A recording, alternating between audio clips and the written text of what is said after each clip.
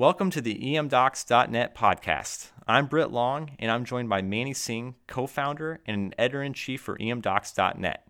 We are proud to introduce a new podcast for emdocs.net, where we will discuss our key posts and takeaways. Manny, how can our readers get access to the podcast? Well, Britt, the readers can access the podcast from our homepage on emdocs.net and subscribe in iTunes.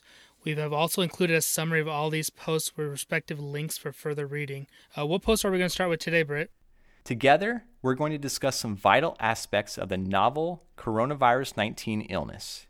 The first post is something that is often underappreciated in the ED, personal protective equipment, PPE. This post published on March 25th looks at the perils of PPE use. We really have to protect ourselves during this pandemic so we can take care of our patients and, more importantly, not put our loved ones in jeopardy.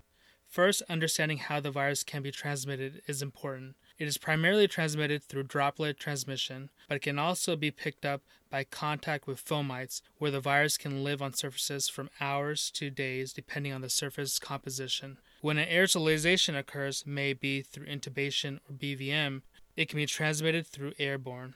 This is key in choosing the type of mask when there is droplet versus airborne precaution. For any airborne isolation, you have to wear a properly fitted N95 mask. If you have a beard, consider shaving. Otherwise, you will need a PAPR, a power air purifying respirator. Finally, and most importantly, the post-exam donning and doffing procedures is crucial. There are so many ways to do this, but doing it with a partner is key as they can guide you and keep you calm. If you don't have one, do so looking in a mirror if possible. The CDC has one of your best resources for this and is listed in the post. My favorite part of the post comes at the end, which has some great points that you can use for your next shift. First, limit exposure to the patient and limit the number of providers in the room. Remove any watches and jewelry on the upper extremities before starting your shift.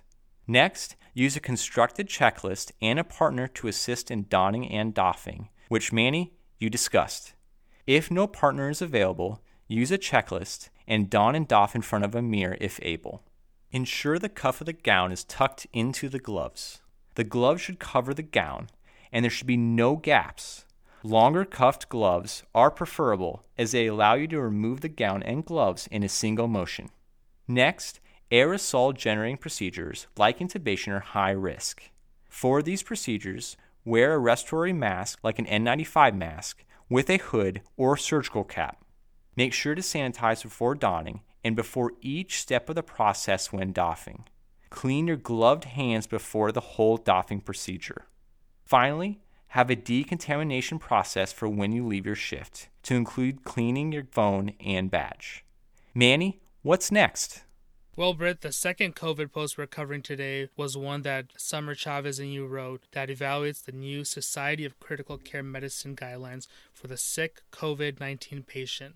This guideline provides some key information on how to manage these difficult patients. The guideline is open access, so if you have the time, please go to the SCCM site. We aren't going to cover all 50 recommendations here, but there are several that stand out. Britt, what were the points that stuck out to you? My first major point is linking back to the PPE post, specifically when using video laryngoscopy and a respirator mask for aerosol generating procedures. Also, the most experienced provider should intubate. My next big takeaway was the resuscitation component. The recommended target map is 60 to 65, with a conservative fluid resuscitation strategy with balanced crystalloids rather than normal saline. When it comes to vasopressors, the evidence is unfortunately very poor. The vasopressor of choice is norepinephrine, but rather than increasing the infusion to reach a target map, vasopressin should be added. If cardiac dysfunction is present, add dobutamine. For those with refractory shock, hydrocortisone can be administered. Manny, there was a lot on ventilation in these guidelines. What did you take away from this section? Well, Brett, we really need to consider ventilatory support in these patients who can become hypoxic rather quickly, but do so in a safe way that prevents exposure to the frontline providers. The guidelines recommend a stepwise approach highlighted in an algorithm seen in the post. Start with some oxygen supplementation through nasal cannula if they're hypoxic less than 90%, and don't try titrating higher than 96%. If oxygen therapy is not working, consider starting high-flow nasal cannula. These guidelines do mention a trial of non-invasive positive pressure ventilation if high-flow nasal cannula is not available, but this should be done safely in a negative isolation room with proper viral filters and, of course, safe PPE. There's a lot of great ventilation airway advice with nuances from Josh Farkas and Scott Weingard from MCRIT, so I would highly recommend you visit their site. The best practice right now is to closely monitor the respiratory status of these COVID-19 patients and prepare to intubate early if any worsening. Finally, there was a section on therapies. For mechanically ventilated patients with COVID-19 and respiratory failure, but no ARDS, they suggest against the routine use of systemic corticosteroids. For those with ARDS, they suggest using systemic corticosteroids.